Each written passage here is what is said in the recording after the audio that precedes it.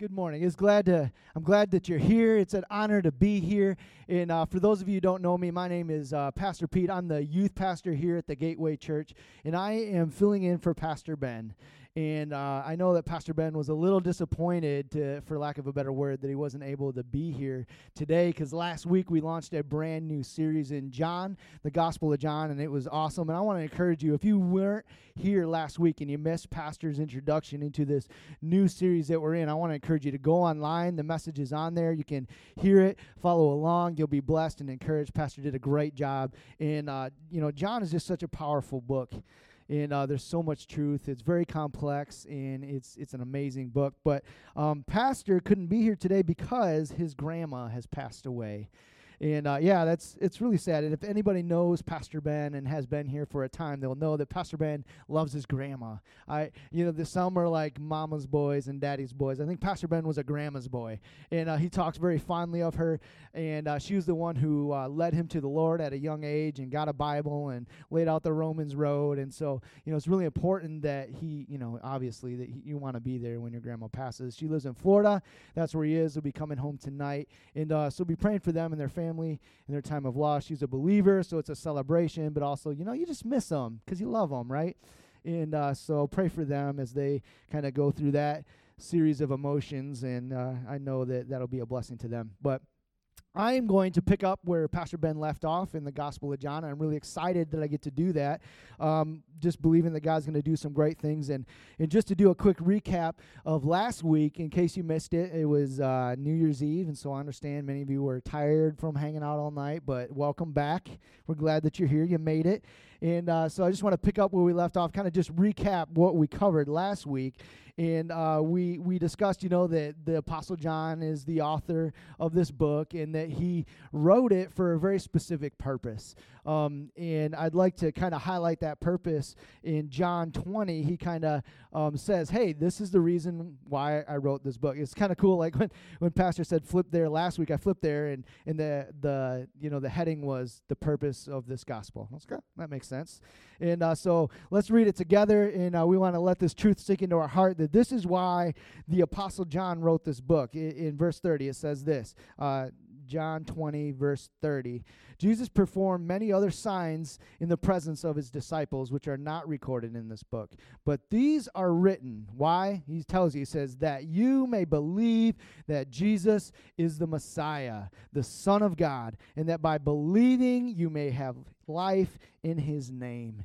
And that is really the main purpose for why this gospel was written. And John, he uses a couple of different things to kind of make this point, especially in the beginning of this chapter. He kind of uses two main points right off the bat in the beginning, one of which is the creation account in John, that Jesus was with God and was God, and through him all things were made, and the Word became flesh, because it's important for us to realize that Jesus didn't enter the scene at the nativity. Amen. He predates all of us. He predates the world. He is part of the Godhead and was present. And John is kind of giving us this account to prove who Jesus was, the Christ, as saying, look, he was there at the very beginning, that the Word was with God, and the Word was God, and he was with God in the beginning, and through him all things were made, and without him no things were made. That's Jesus. Jesus is God. And so he's giving the creation account about who Jesus was to kind of say, to give us revelation, right? So we know that Christ was there in the beginning. He was giving us this account. And then the second thing he used to kind of create this case of who Jesus was the testimony of John the Baptist. John the Baptist was an amazing character. I don't know about you, but I've always been fascinated by John the Baptist, even as a kid. He's an interesting character. Camel hair, locust and honey. He's in the desert, and he's baptizing people, and it was cool. He's just a cool character. And if you read the Gospels of John, like Matthew, Mark, Luke, and John, so if you read all the Gospels, we kind of get a picture of who John the Baptist was, and we see that his life was intertwined with Jesus, especially at the beginning, because John the Baptist was meant to be a herald. We know that John the Baptist's parents were Jesus' aunt and uncle. Jesus and John the Baptist were cousins, which is interesting. John the Baptist was 6 months older than Jesus, roughly, and that both were what I would call miracle babies. His mother, Elizabeth, was considered to be barren. John the Baptist's mom, she was considered to be barren. She couldn't have children in her old age. His father, Zacharias, was a priest in the temple, and both Jesus and John's births or conceptions were preceded. Their parents were visited by angels. We studied that on Christmas as we celebrated. We just got done celebrating Christmas and highlighting that story. And both of their parents were visited by angels, and the just a prophecy of their birth and who they would be was there. And Zacharias was in the temple burning incense with the procession of priests outside. He was in the Holy of Holies burning incense, and an angel appeared to John the Baptist's father and said, "You're going to have a son, and this is what he's going to be." Let's look at it in Luke 1:17. I'm just going to read it real fast, so don't feel like you have to flip there. It's up there. Luke 1:17, this is what the angel told his father Zacharias about John the Baptist. It says, "And he will go before the Lord."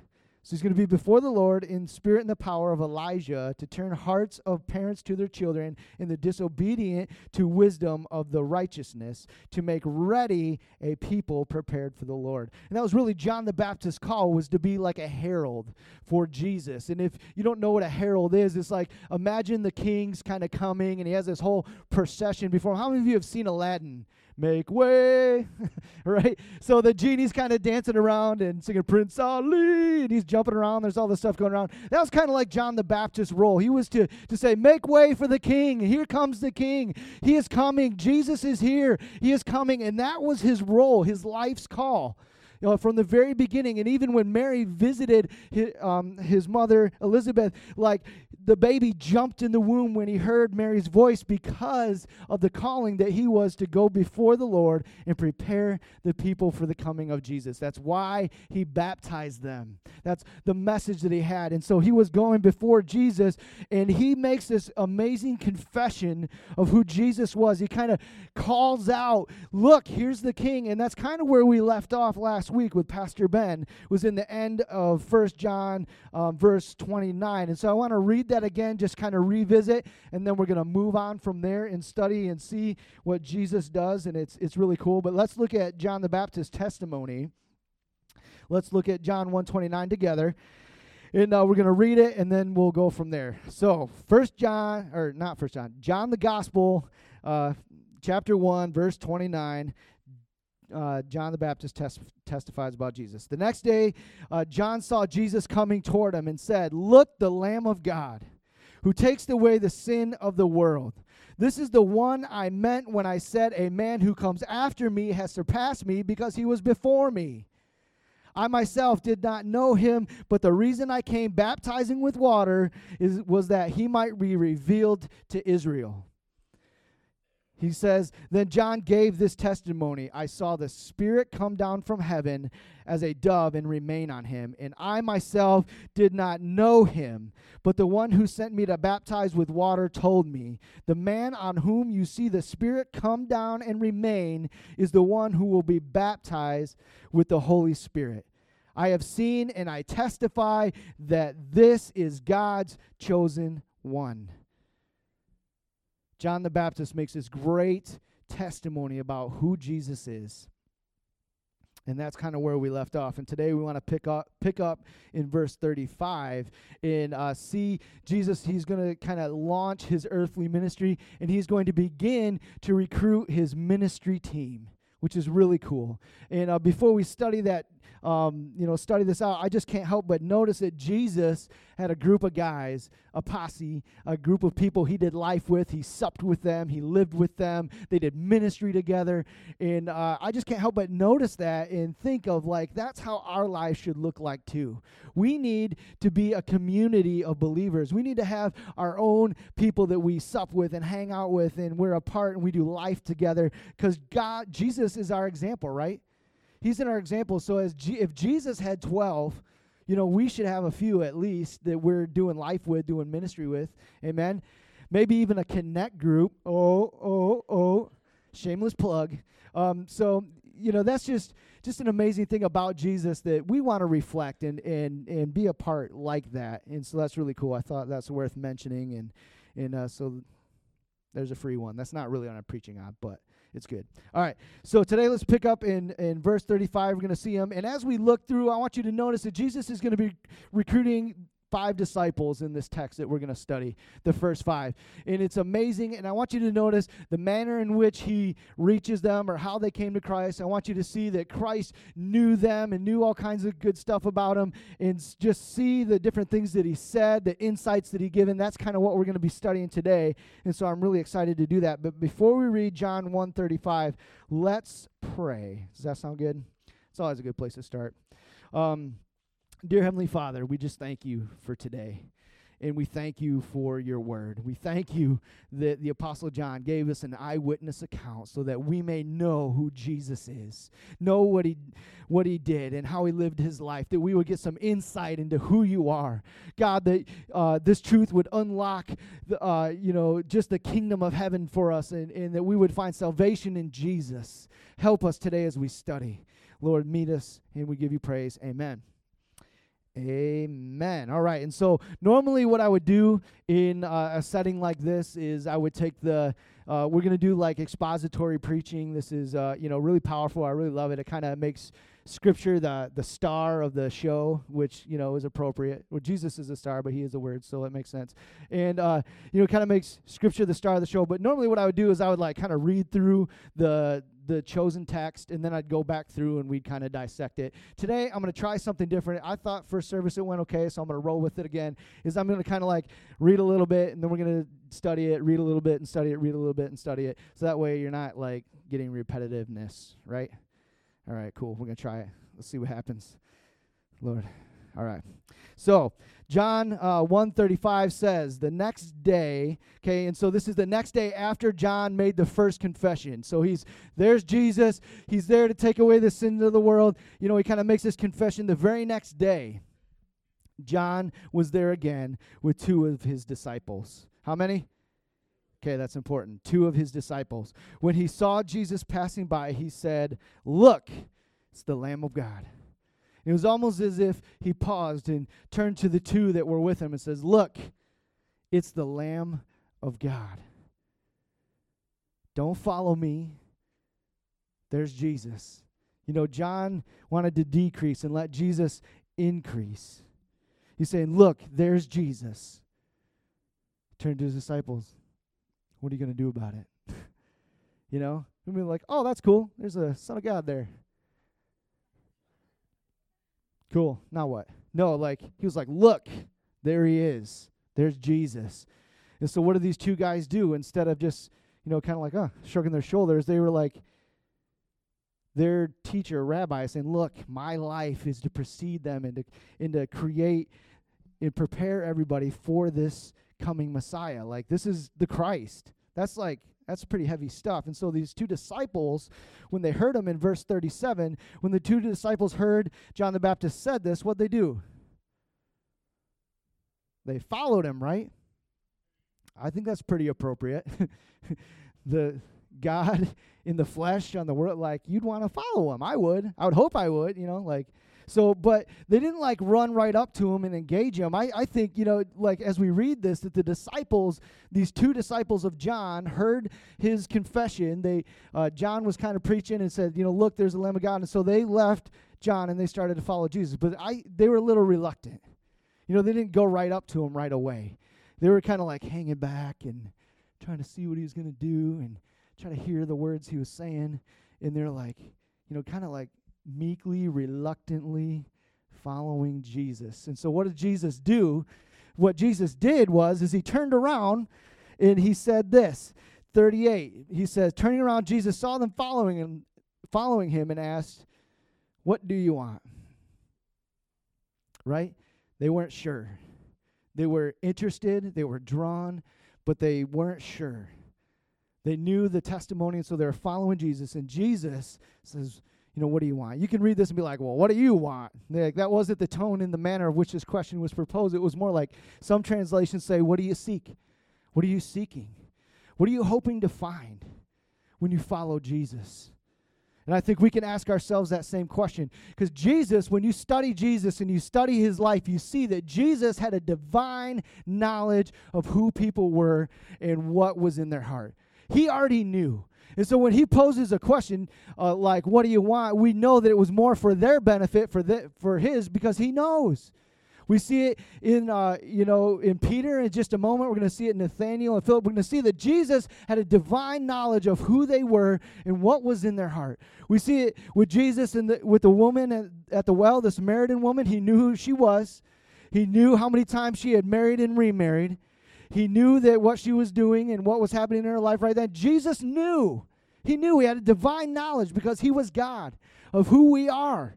And it was the same with these two people. And so when he posed the question, hey, what are you seeking? It wasn't for Jesus' benefit because he didn't know.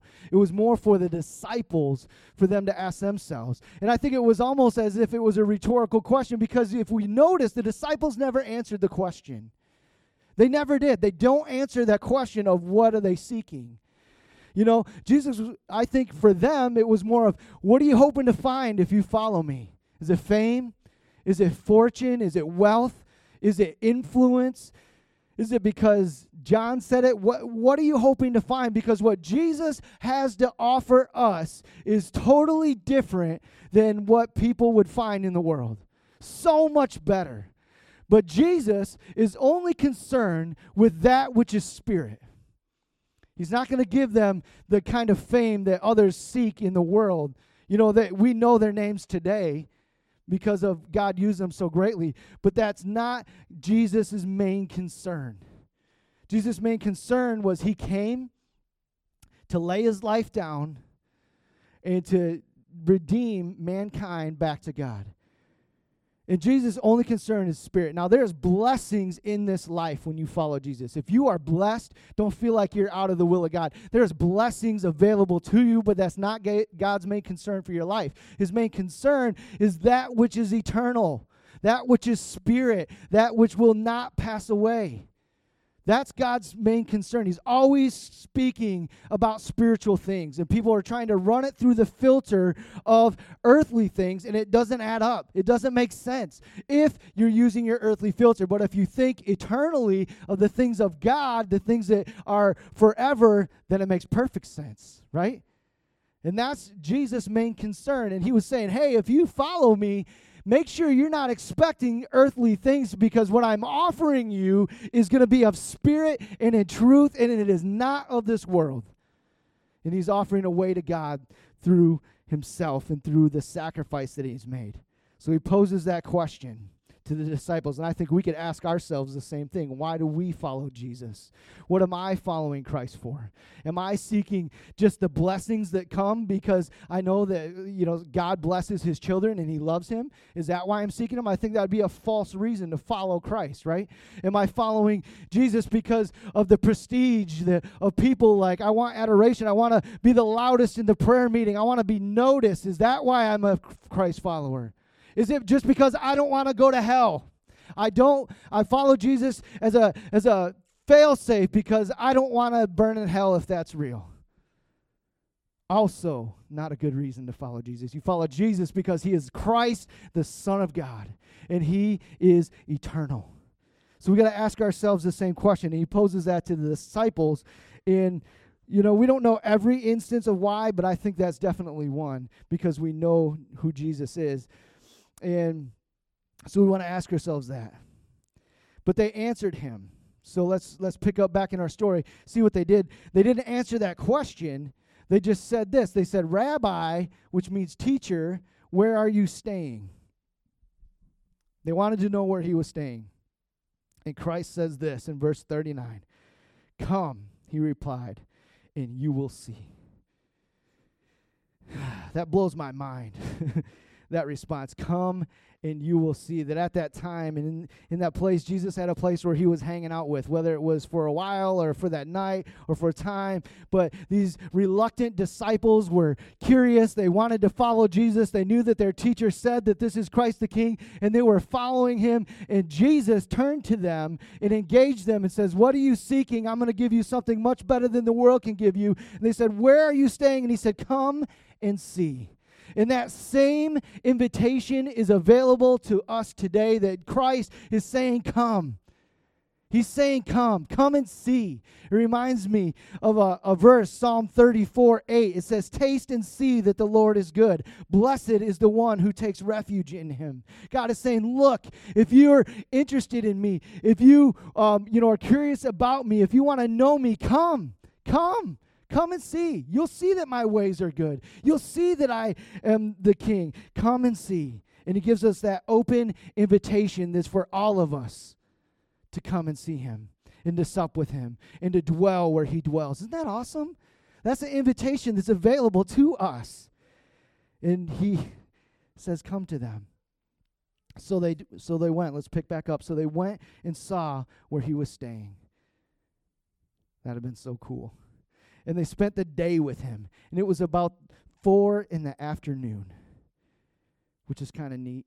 Andrew, Simon Peter's brother, was one of the two who had heard what Jesus had said and had followed Jesus. He said he was one of the two. Now, who is this other mystery apostle? This other, follower of John? Who was it? We know that one was Andrew, Simon Peter's brother, but who's the second one? There's 2 with John. They left to go follow Jesus. One was Andrew. The other one was the apostle John. John, in his gospel, never refers to himself by name. He never highlighted himself in such a way that it brought glory to himself, because his purpose in writing this book was to give an eyewitness account, which is very important. We see that even in his account as he's writing this, and he's saying, it was about 4 p.m. He's remembering and recalling the exact hour in which he was with Jesus, when he sat with him and learned from him and had communion with him. We and John are getting an eyewitness account of all the things that had happened. And that's important to know. John, the Apostle John, was once a follower of John the Baptist. He was taught by him and prepared by him for Jesus. Same with Andrew. And the second was Andrew, Simon Peter's brother, right? And they went and stayed with him, and they followed Jesus, which is really cool. And so what was the first thing that Andrew did? He went and found his brother Simon, right? But I want you to notice before we study what happens with Simon that both John, the Apostle John who wrote this book, and Andrew were reached and led to Jesus through the ministry of a preacher. Okay?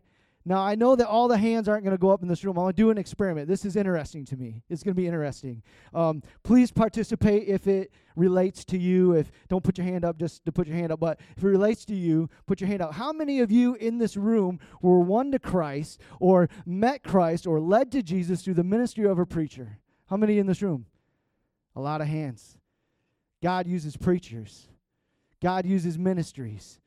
A lot of people are won to Christ through that, and that's awesome. But not every hand was up. That's not the only way.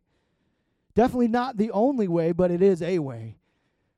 God uses preachers. It's cool. It's interesting that that's how they were first, and then the invitation to Jesus, and then they became his followers. It's really neat. Okay? But the first thing Andrew did is Andrew went and found his brother Simon to tell him, and this is Andrew's confession about who God is. We see it right in the text that he makes a confession about who Jesus is. He says, we have found the Messiah, the Christ, which is really neat. And he brought his brother to Jesus. So if one way is through a preacher, very definitely another way would be through a family member.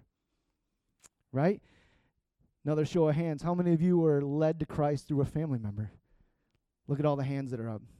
I'd say almost as much. Pretty powerful. And so we don't want to underestimate our influence in our family's lives through our testimony about who God is and what he has done. How powerful that is. Pastor Ben led to Jesus through his grandma. Interesting. That's another way that Christ reaches people, and that's really cool, and I wanted to highlight that. So he makes this confession, and he brings Simon to Jesus.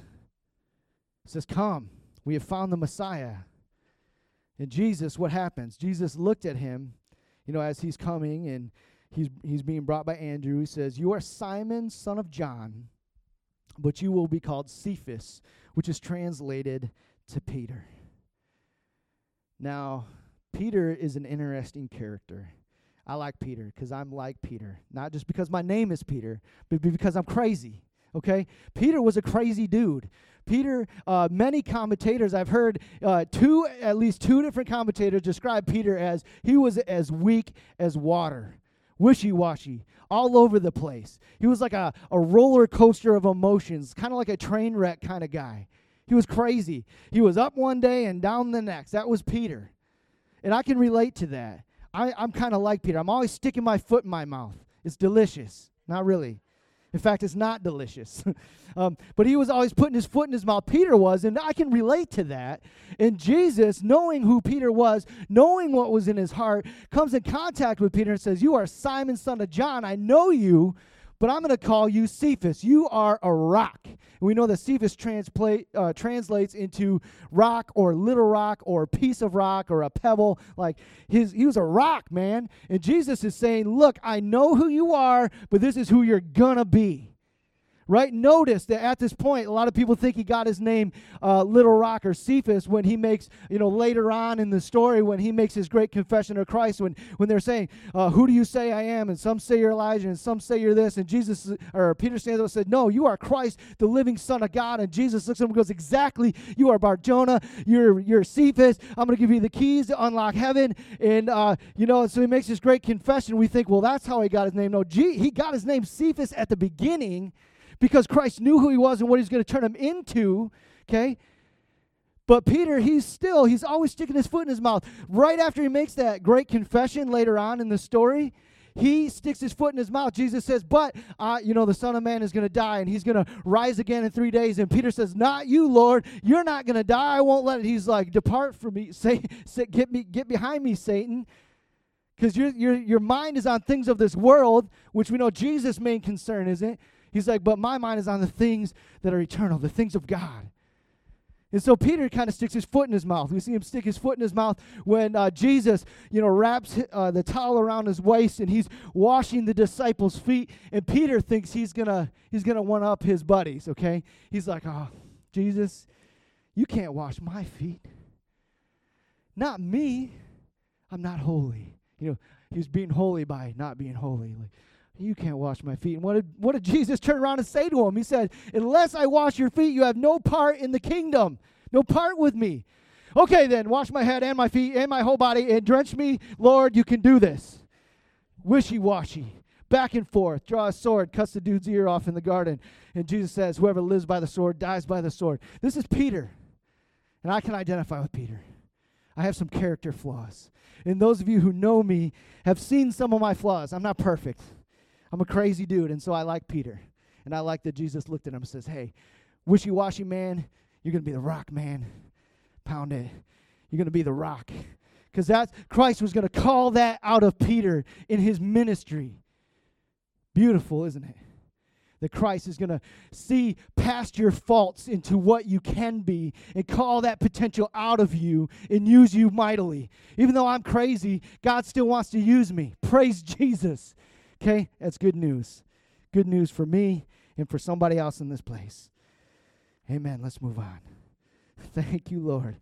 Let's move on from there. And then the next day, so after he meets Simon and names him Peter, the next day after that, they decided to leave Galilee and found Philip and said to him, "Follow me." Not a lot is said about poor Philip. Not many words, just that Jesus found him and called him. Now, how many of you in here, maybe one of the ways that Christ, reached you was you just had something, and you knew God was calling you. You decided to read God's word. You decided to ask questions and ended up giving your life to Christ. How many of you kind of found the Lord that way? A couple, yeah. Not as many, but it does happen. Think of Paul. He wasn't looking for nothing. Quit messing with my people, And God moves that way. Like sometimes I know people, I have friends who are like, yeah, I was just curious. I knew like evolution and I knew the Christian thing. So I read the whole Bible in a week. I just sat down and I read it and decided to give my life to Jesus. That can happen. God can do that. And that's one of the ways people come to Jesus is he just calls them. He just reveals himself to him. Says, come and follow me. And that's kind of Philip's story. We don't know a lot about Philip in this text right here, but we know that as soon as Christ called him and activated him, that he immediately jumped into action. Because in verse 45, we know that Philip found Nathanael. Nathanael told them, this is Philip's confession of Christ and who he was. Let's look at it. He says, we have found the one Moses wrote about in the law, and about whom the prophets wrote, Jesus of Nazareth, the son of Joseph. See, we can learn two things from that both Philip and Nathanael knew the Old Testament prophecy about the Messiah and what was going to happen. And we knew that they were waiting for it. So these were, Israelites, like Jewish people. They knew it. They understood it. And they were saying, look, this is the one all this prophecy surrounds. This is who we've been waiting for. This is Jesus. Okay? Jesus of Nazareth, son of Joseph. And what did Nathanael say? He said, Nazareth? Can anything good come from there? Nathanael, he's kind of like a pessimistic type guy. He was always kind of calculating things. I like to think of him as like an intellectual kind of dude. He was a doubter. And, that's kind of who he was. He was just like, it was just kind of the kind of mind that he had. I understand. Pastor Bobby, you could be a Nathanael. You're like an intellectual, like calculating the stuff. And I'm like Peter, like, yeah, woo, let's do it. And that's who we are. That's how God made us. And one's not better than the other. It's just, our characteristics. And we see that in Nathanael, when Jesus was multiplying the loaves and the fishes, we see that, Nathanael was one of the ones that stood up and was like, that's not enough to feed all these people. You would need this, and he gave the calculations of how much they would need. And, that was Nathanael. So he was like, that's kind of like his like presetting, who he was. That was just the way he was. And so when he heard Jesus of Nazareth, of course, can anything good come from Nazareth? That's a small, uninfluential town. That's not that important. How could the Messiah come from there? I just don't think. And so what did Philip say? Philip just kind of gave him the same invitation that Jesus gave the first two disciples that were with John, and simply said, dude, don't take my word for it. Come and see. Reached out to his friend. Just come and see. That will clear up your skepticism. And so he did. He was like, okay, I'll check this out. I'll see if this really is Jesus. And he went to go find out if this is really Jesus. And that was his way that God made him. And when Jesus saw Nathanael approaching, he said to him, here truly is an Israelite in whom there is no deceit. What a curious phrase by Jesus. I mean, it would be flattering, like, okay, thanks. I am an honest guy. Right back at you, Jesus. That's flattering. It was a good statement. But Jesus makes it and had a profound meaning behind it, of course, right? Of course Jesus meant something profound by it because he's Jesus. That's what he does. He's the Son of God, anyway. So it was a curious statement, and he acknowledged Nathanael as being a true seed of Abraham, an Israelite, somebody who knew the Scriptures. He was like not just like nationality, but he was like spiritually a seed of Abraham, which is important. And so when he sees him coming, of course, Jesus, having a divine knowledge of this man and what was in his heart, looks at him. He knew him and says, look, an Israelite. And this guy is honest. Woo! Like, that's amazing. Because in that time, that was the exception and not the rule regarding a lot of the Israelites. And in just a moment, as we move further along in the text, Jesus ends this chapter with giving an illustration of Jacob's ladder, right? Jacob's ladder, where he had a vision of angels ascending and descending into heaven, and it was this glorious thing, this glorious picture. But does anybody in here know the story of Jacob? Jacob was a sneaky little snake. He was a slippery little dude. He was.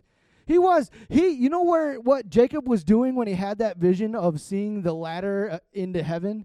He was fleeing from his brother Esau after he had just sneakily stole his blessing.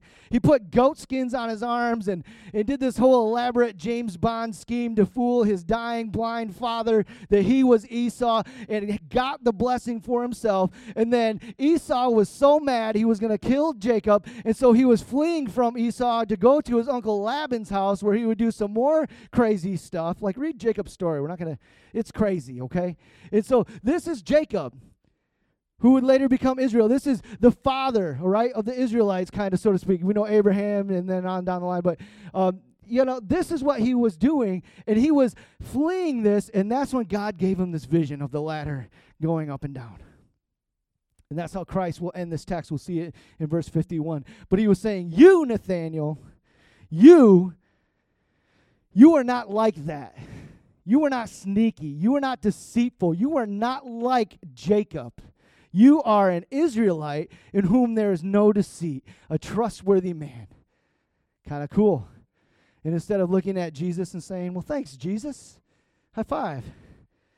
Like, that's pretty cool. I would have taken that to the bank all day long, patted myself on the back.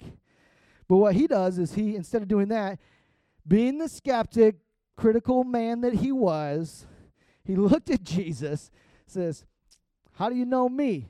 You don't know me. How do you know me? He said that to Jesus. He might have said it nicer than that, but I like to think it's like, how do you know me? Okay? How do you know me? And Jesus answered him. This is awesome. He says, I saw you while you were under the fig tree before Philip even called you. And then Nathaniel's mind just went, poof. Trying to like come up with the calculations. Okay, he must have been in the bushes behind the tree, and then he could have saw me under the tree, and then, no, like nobody saw me. That's not possible. You could have not have seen me under the tree. Ain't nobody saw me under the tree. We don't know what he was doing. He could have been sinning. He could have been crying out to God. He could have been, making paper mache. We don't know. But Jesus, regardless of what he was doing, saw him before Philip even called him. That's pretty amazing. And that just blew his mind. He was just like, does not compute. And then so it causes him to react like this crazy way, and he declares, and we see Nathaniel's great confession of who Christ is, and let's read it in verse 49. Nathaniel declared, Rabbi, you are the Son of God. You are the King of Israel. And he makes this great declaration of who Jesus is. Pretty powerful. And what we know is Jesus, he knew him. He didn't need Philip to tell him like, hey, this is my brother, this is my friend Nathaniel. But, he was won by a friend. How many in here, a friend, cared enough about you to introduce you to Jesus?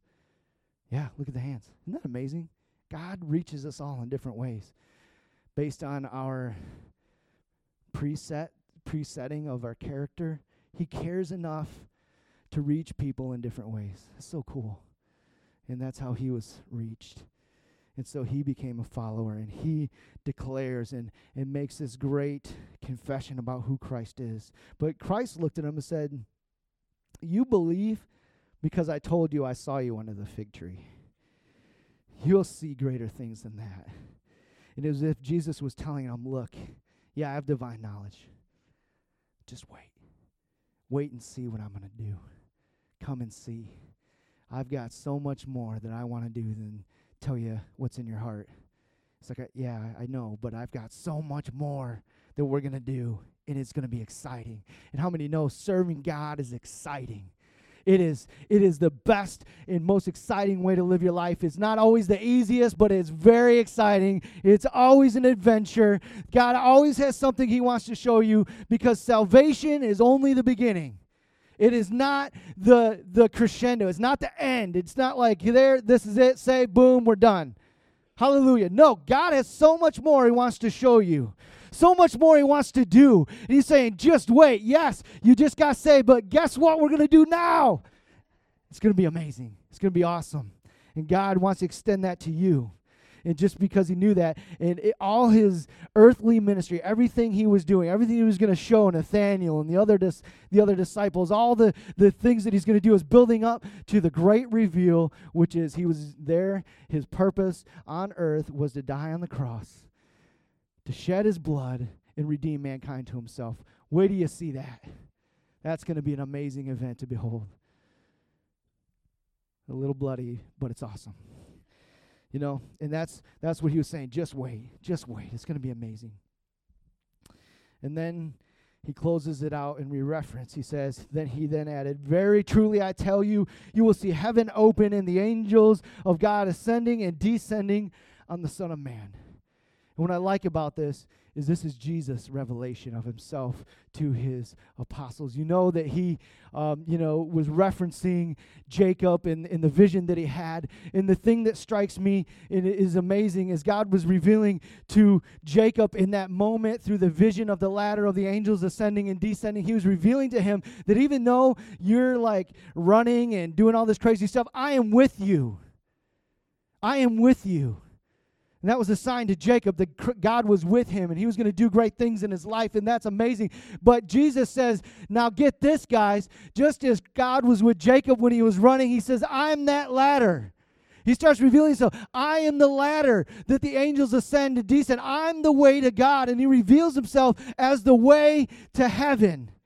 And you will see this, and he starts revealing this to these guys. And you can imagine, especially to the guys who knew Scripture, Nathanael and Philip, that they would have gotten that. And it just would have been a beautiful picture, a revelation of who Christ is. He's revealing them, I am the way, the truth, and the life, and nobody gets through heaven except through me. And you will see that I have authority over angels and demons and heaven and earth. And the ministers would come, or the angels would come down and minister to him, and he would send them back and forth to heaven as messengers, and he had control of it all, and he was the ladder. He was the way that all of us could have access to God. That was Jesus' revelation of himself to man. And the Apostle John would have been there and have heard this and recorded this, that Jesus was confessing this about himself. Isn't that beautiful? That is so beautiful, and it really is encouraging. So we get to the now what portion. I've read you my text. We've discussed it. I'm going to ask the worship team to come up and join me, because I want to ask a couple questions. We always got to ask ourselves, what do we do with this? What do we do with this truth, this text, this revelation? What does this mean to us? We got to be students. It means something. It's recorded for a purpose, right? We know that the first purpose is to reveal who God was. And so the Apostle John, through his writings, was revealing who he was. Really cool. But there's also some other truths that we can pull out. And the first truth that I want to talk about today, the number one thing, is the invitation that he put out in the beginning to the first two disciples, and that Philip put out to Nathanael. He's saying, come and see. See, I look out over this crowd, and I know many of you, and I don't know a few of you, but I want you to know that invitation is for you right now.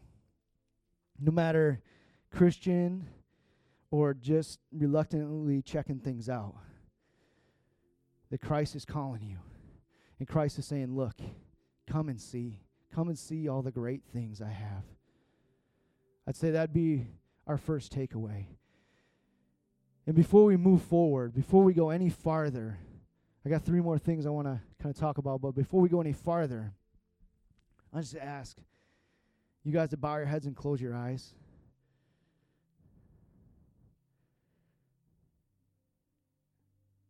And I just want to say, if anyone in this room is seeking something, they might not understand it, they might not have all the answers, but they know there's something about Jesus, and you're kind of hanging back, trying to figure out. Jesus is looking at you today and saying, come, my arms are open, come to me, come and see, let me in, hide from me no longer, I have pursued you. I have called you. I have thought about you. And I want to be a part of your life. I want to be your Lord. So if there's someone in this room who's ready to let Jesus in, they want to take that step and say yes to Jesus, I'm going to invite you just to raise your hand. Yeah, I see one hand in the back. Praise the Lord. Is there any others?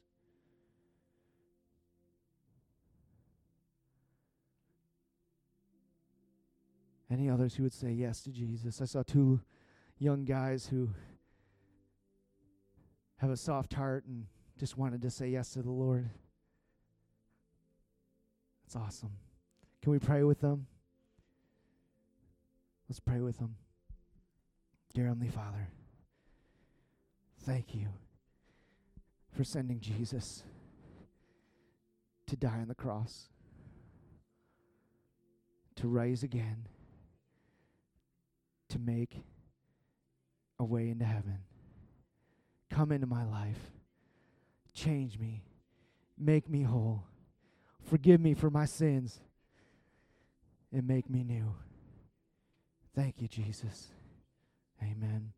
Amen. Let's give the Lord a hand real quick.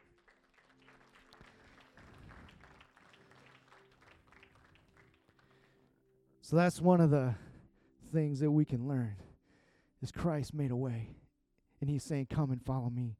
The second thing is God knows you and cares for you. Nothing in your life is hidden before God. We could do our best to lie to ourselves. I'm good. I ain't got no problems. I'm all great. But God sees the whole picture. God knows what's in your heart. And he cares for you, and he loves you anyway. Isn't that awesome? That's awesome. He knows you. He knows every detail of your life. He knows your struggles. He knows your flaws. And he sees past all of that and sees value in you. So that'd be the second thing. And the third thing is no matter who you are or how you're wired, God has a plan for your life. You know, just like Peter, if he can be transformed into the rock man and turned into something beautiful, can't God do that for you? Your life is not too messed up to be used by God. You have not sinned so much that God is done with you and has no plan for you. No, God, he knows, and he has a plan for you and wants to use you. That's good news this morning, isn't it? So that's the third thing I kind of want to reflect on here in just a moment. And then the last is God just wants to have a relationship with you. He wanted it so bad, so much, that he was willing to step out of heaven into this fleshly tent and live among us, to deny every temptation that we've ever faced. And he was tempted. Subject the body to pain and to abuse and to die. All because he loved you. Isn't that good news? That's how much God loves us. You know, I know we hear the gospel message a lot, hopefully. But let's not become desensitized to it. That's how much God loves us. That's pretty incredible. And he wants to have a relationship with you. And just going back to that, come, dwell with me, sup with me, have a relationship with me. You know, a lot of us here, maybe we've been Christians for a long, long time. We know Jesus. But maybe, you know, through the busyness of life, that appointment of meeting with him has been neglected, and it's been a while. God's saying, I desire that above all else from you. I don't want your deeds. I don't want your works. I don't want your words. What I desire from you is a relationship. And so as we move forward, I'm going to ask the band to lead us in a song, and it's all about opening up and running towards Jesus. Can we commit as a church to seek God more? Doesn't he deserve it?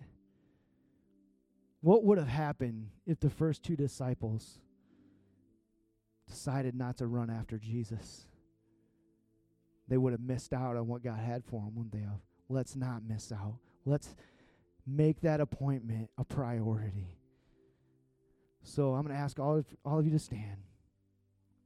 And we're very simply just going to sing the song of declaration. We're going to press in towards Jesus. We're going to, just praise him, and we're just going to make him the most important thing of our lives. Can we all commit to do that? I'm not going to ask you to raise your hand, but let's do this together. Bobby, would you lead us as we sing this song together this morning? Jesus. Jesus. It's all about you. We love you. We worship you. We honor you. We run to you. We run to you, Jesus. We seek your face today. We seek your face today, Lord. And we want to come and we want to see and we want to have relationship with you and we want to be used by you, God. We open ourselves, God, to know that you see past our faults, see past our weakness, and see potential. You see greatness and you see the purpose for which you have created us. And when we have pure hearts towards you, God, when we open up and we say yes, Lord, you do amazing things in our lives. And God, we open ourselves to that and pray your will be done in my life and on this earth as it is in heaven. And you get all the praise. You get it all. Because you turned something ugly beautiful. That's why you get the praise. So today we honor you and we worship you. And Lord, I pray that for each and every soul in this place, each and every individual, God, like the disciples, you would activate them. You would activate them. Lord, they would be a preacher to somebody. Lord, they would be that caring family member who's an example that leads someone to Jesus. Lord, I pray they'd be that friend that cares enough about their friend to introduce them to the gospel. And when they're skeptical, we say, don't worry about it, come and see. You would use us this morning, God, that we wouldn't have a blind eye to the fact that the world is condemned and dying and in need of a Savior. That same love that moved you, the same love for humanity that moved you from heaven to earth to come and to live and to die on that cross, the same love would be in us. And we would have that love for other people. Activate us, Lord. Activate us, God. Use us however you want to. Lord, we love you, and we believe together that 2017 for us as the Gateway Church is going to be a year of increase, but more importantly, a year of souls. A year of souls won to the Lord. We believe that. It is because we are willing and activated in Christ. We give you all the glory, all the praise. We pray you go before us, behind us, and all around us, God, that you would bless the households, that you would enrich each and every one of these people's lives, that you would speak to them and draw them close. And be with us throughout the week. We give you praise. In Jesus' name, amen. Amen, amen. God bless you. Thank you for joining us this morning. Have a great week. Be blessed.